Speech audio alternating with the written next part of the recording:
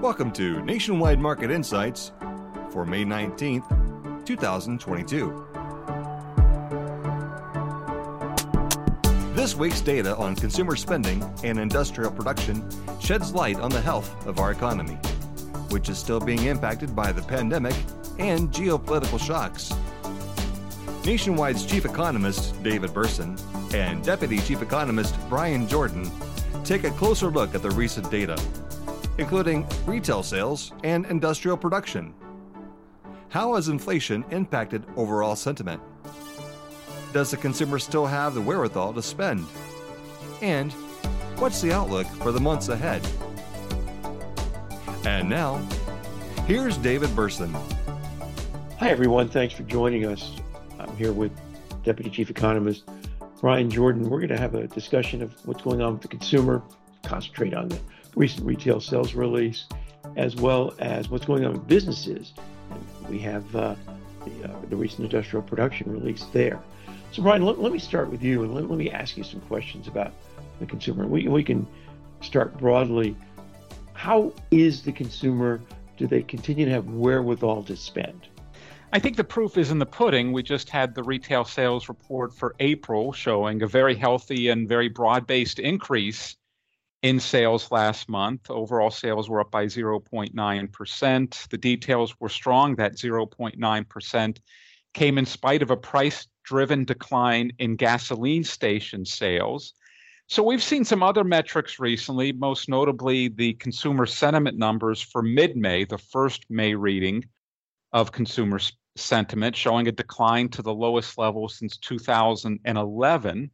So I think what we're seeing here is a case of watch what we do, not what we say. Consumer sentiment has been battered by inflation, rising interest rates, but practically consumers are still spending. I think that reflects the strength of the labor market and the strength of the household balance sheet. You raise a couple of interesting points there on inflation and interest rates. And let's take them in turn.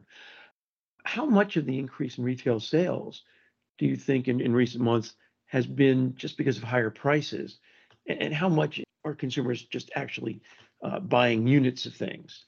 Well, we can look very simply at the numbers for April in particular and see a fairly healthy, more than healthy increase in sales. And at least for 1 month, perhaps this won't be sustained for the next couple of months, and it doesn't reflect necessarily what happened in the prior months, but at least for 1 month, overall inflation was relatively well behaved in April. 0.9% increase in retail sales, a 0.3% increase in the consumer price index. Even if we strip out food and energy and look at the core CPI, core prices were up by just 0.6%. So this wasn't just an increase in nominal retail sales last month. It was a fairly healthy increase in real retail sales as well. I think that is correct. Let's take now interest rates. So if you look, and you mentioned the consumer balance sheet, if we look at, say, household debt service ratio or the broader financial obligations ratio, that's plummeted over the last year to all-time lows, suggesting that consumers have a lot of wherewithal to borrow. Now, some of that is consumers stop borrowing. Some of it is record low interest rates. Interest rates have picked up again. And we know that most consumer borrowing is, well, not for houses, but for other things, credit cards, autos, et cetera, tend to be in the shorter end of the yield curve. And the Fed has promised us that short end is going to go up a lot. Are you at all concerned about Fed tightening and the potential for those higher rates to push debt service ratios up? It's a growing concern, but at this point, not an overwhelming concern. If we look at prior cycles, for example, we see that consumer credit continued to grow in the early and even the middle stages of Fed tightening cycles. And it was only when the broader economy rolled over, reflected especially in the labor market, that consumer borrowing slowed or in many cases temporarily reversed. And so we can continue to see, I think, health here as long as the labor market remains healthy, as long as the economy more broadly continues to grow. Perhaps there'll be some slowing, there'll be some ebb and flow as we go forward and interest rates continue to rise. That latest consumer sentiment number notwithstanding, I would expect that confidence more broadly will be healthy going forward as long as the labor market itself is healthy, and that's going to feed into consumer borrowing as well. Well, let's look at the other side of the consumer balance sheet, the asset side. You know, household net worth has climbed to all-time highs and by significant margin, helped with the stock market going up and helped with house prices going up as well. But since the beginning of the year, equity markets have gone down. Of course, we have seen lately big drops in the equity markets, and we're pretty close to a bear market. But house prices keep going up, even if home sales are drifting downward, in part because mortgage rates are rising, but also because there are very few homes to buy. So, what can you tell us about what's happening to consumer balance sheets, and particularly on the asset side, and if equity market continue to go down, and if house price gains slow, so that the positive side of the consumer balance sheet starts to grow less quickly? What does that mean for consumer spending going forward? I think there are a couple of important points here. Number one, household net worth, as you mentioned, recently hitting an all-time high. Not only hitting an all-time high, but growing at more than twice the typical rate in the early stages of an economic expansion relative to prior economic expansions. And so there is some buffer here. There is some room for net worth to pull back a bit on falling equity prices, perhaps some slowdown in home price appreciation, and still be well positioned relative to the historical trend. The other thing is that there's been a lot of academic research on wealth effects, and what in general the consensus has found is that the wealth effects in housing are greater than the wealth effects in equities. Many of these studies have found a high single-digit wealth effect for home price appreciation. So for every dollar you make in your home value, you'll spend 5 to 10 cents of that. And a low single-digit wealth effect for stock market gains. So for every dollar you make in the stock market, you'll spend 0 to 5 cents of that dollar. So there's a bigger wealth effect in housing than there is in equities. Housing perhaps again will slow as interest rates continue to move higher, but we're not seeing anywhere near the decline in home prices that we've seen recently in stock prices. Perhaps most importantly, the linchpin, again, for me, continues to be the labor market. We perhaps have a high single-digit wealth effect in housing, a low single-digit wealth effect in the stock market. But we know from the savings rate that we've got a 90% plus income effect in the labor market for income gains through jobs. And so as long as we continue to see these healthy job gains, and we've had a couple straight months of 400,000 plus on non-farm payroll employment growth, jobless claims have ticked up a bit in recent weeks, but still in the low 200,000 range, still suggesting a very tight labor market. As long as that's the case, consumer spending very broadly should remain healthy. So, David, let's turn from that to the production side of the economy. It looks like, I think, from many respects, that consumer spending perhaps will be challenged a bit going forward, but should, because of a healthy labor market, remain healthy. What about the production side of the economy? We just had a fairly healthy industrial production report. What do the recent numbers very broadly say there? Well, you're right. Industrial production, and numbers for April up very strongly, up slightly more than 1%. And if we just look at manufacturing, which is what most people think of when they think of industrial production, it was up by 0.7%, which is a pretty solid gain. And over the year, industrial production is up by 5.7%. That's a very strong number. Now, it's not as strong as it was last year in the recovery from the COVID downturn, but to a large extent, that's done. And what's important here is that manufacturing production, even now 2 years away from the COVID downturn, continues to move forward at a pretty solid pace. And then add in mining. Well, we know that oil prices are up a lot, and mining is primarily the search and production of oil and shale in the United States, natural gas, and that's up nicely as well, up 1.6% in April, and up by almost 9% over the last year. We're not producing as much oil as we did. Fracking is still important. It's not as important as it was, but we're still increasing output as oil prices go up. And then finally, with industrial production, utilities are primarily driven by what's happening with weather. So, in the winter, if you get warm months, you don't have to heat your house as much. Utility output might go down. In the summer, if you get hot weather, people have their air conditionings on more. You might have utilities producing more. And in April, it was a relatively warm month.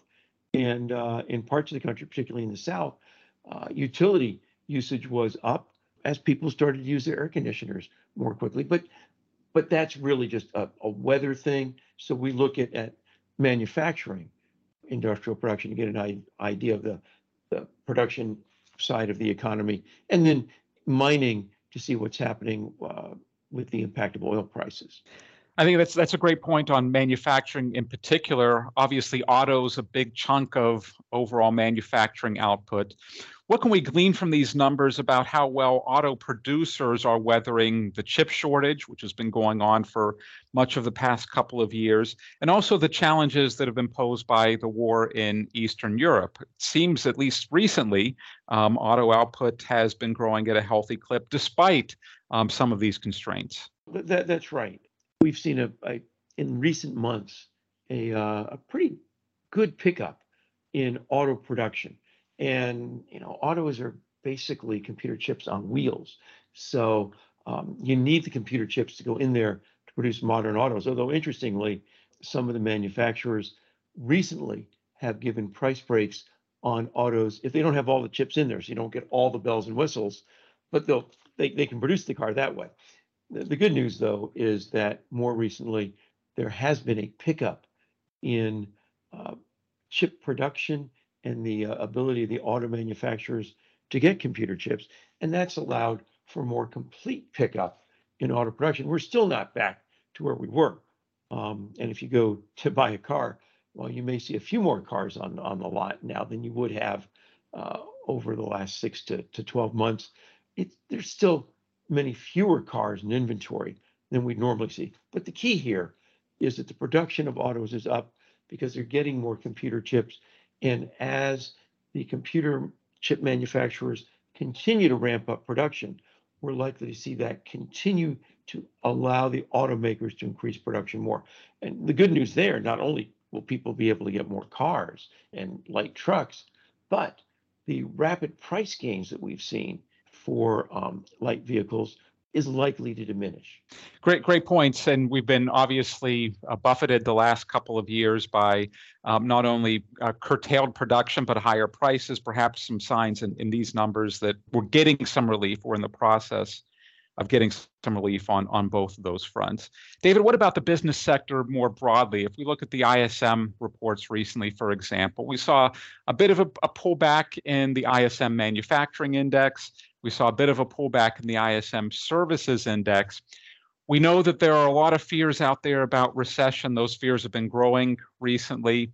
Are these early hints, these declines that we saw last month, early hints of a bigger pullback in the business sector? When you talk about declines, the indexes themselves did go down, but they're still well over the 50 break even.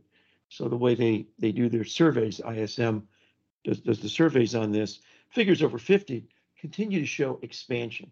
And both manufacturing and services continue to be above 50. So they're both expanding, but they're growing at a somewhat slower rate than they were before.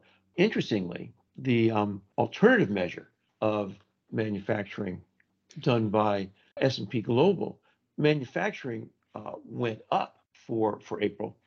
And compared with the decline in the ISM, and the difference between those is the survey nature of them. So they're both good surveys. They tend to reach out to different sorts of firms, but they're both telling us, particularly on the manufacturing side, that output continues at a decent clip. Yeah, the trend may be somewhat down with the ISM, but it's not close to the 50 break-even point. So manufacturing, even looking at the ISM and business activity more generally, looking at the ISM and certainly with the S&P Global data, continue to grow at a pretty good pace. The concern I have, and you brought this up with the services side, is looking at the NFIB Small Business Confidence Survey. Many of the small businesses, there are lots of manufacturers there and people who produce things there, but there's a heavy concentration in the services industry with the NFIB numbers. And those continue to slide. They're still historically pretty good, but they're the lowest they've been for a while. And I think what we're seeing is the service sector taking at least a little bit of a hit. In part, we've had a modest pickup in some parts of the country in new COVID infections. Fortunately, the latest Omicron variants have proven to be, while more transmissible, less serious. So I don't think that decline in the service sector, or that slowdown in the service sector, is not declining. That slowdown in the service sector is likely to persist, but it is right now. And then if you look more generally at the small business confidence survey, businesses are very concerned about inflation. They continue to be concerned about the lack of job applicants. That's still their number one problem. And it goes back to what you were saying about the consumer at the beginning of our discussion. As long as the job market remains good, consumers are going to spend. But as long as the job market remains good, it's going to be difficult for businesses to be able to find workers to produce at a faster rate. So I think that suggests that business activity is likely to remain pretty solid for a while, but it's going to be difficult for businesses to be able to increase production unless they increasingly use machines for their production, effectively replacing workers that they can't find. Those are great points. I think in normal times, we would be thrilled with an ISM, for example, an ISM manufacturing in the mid-50s. We would consider that to be robust in many cases, and ISM services in the high 50s. You mentioned the S&P Global Manufacturing Index in the high 50s. We would consider these numbers to be robust. So, David, putting it all together, when we look at the consumer, the business side, and look at where these numbers are in aggregate, what do they say about the possibility of near-term recession? If we do a Google search for recession and recession fears, we're going to see a lot of recent stories popping up, and we see a lot of increase in people searching for those terms recently. Given all these fears, what do the numbers say in aggregate about the near-term risk of not just a slowdown, but an outright downturn? I think that the numbers on both the consumer side and the business side tell us that the chances of a near-term slippage into a recession, those odds are very, very low. Anything can happen. Something could happen geopolitically that could knock us into a recession quickly. But in the absence of that sort of external shock, the odds that the economy is going to slip into recession anytime soon, and by that I think I would say anytime over the remainder of this year, are very low indeed. But as you noted, the key here to consumer spending, and that's 2/3 of all spending in the economy, is the job market. So that's what we need to keep our eye on. As long as the job market remains solid, people have jobs, incomes are good, then the economy is going to continue to grow, and the chances of near-term downturn, near-term recession are going to be pretty low. Well, Bryan, I think that's all the time we have for today. Thank you, and I want to thank all of our listeners for joining in today. Have a great day. The information provided by Nationwide Economics is general in nature and not intended as investment or economic advice, or a recommendation to buy or sell any security or adopt any investment strategy. Additionally, it does not take into account any specific investment objectives, tax or financial condition, or particular needs of any specific person. The economic and market forecasts reflect our opinion as of the date of this report and are subject to change without notice. These forecasts show a broad range of possible outcomes. Because they are subject to high levels of uncertainty, they will not reflect actual performance. We obtain certain information from sources deemed reliable, but we do not guarantee its accuracy, completeness, or fairness. Nationwide and the Nationwide N and Eagle are service marks of the Nationwide Mutual Insurance Company. Copyright 2022, Nationwide.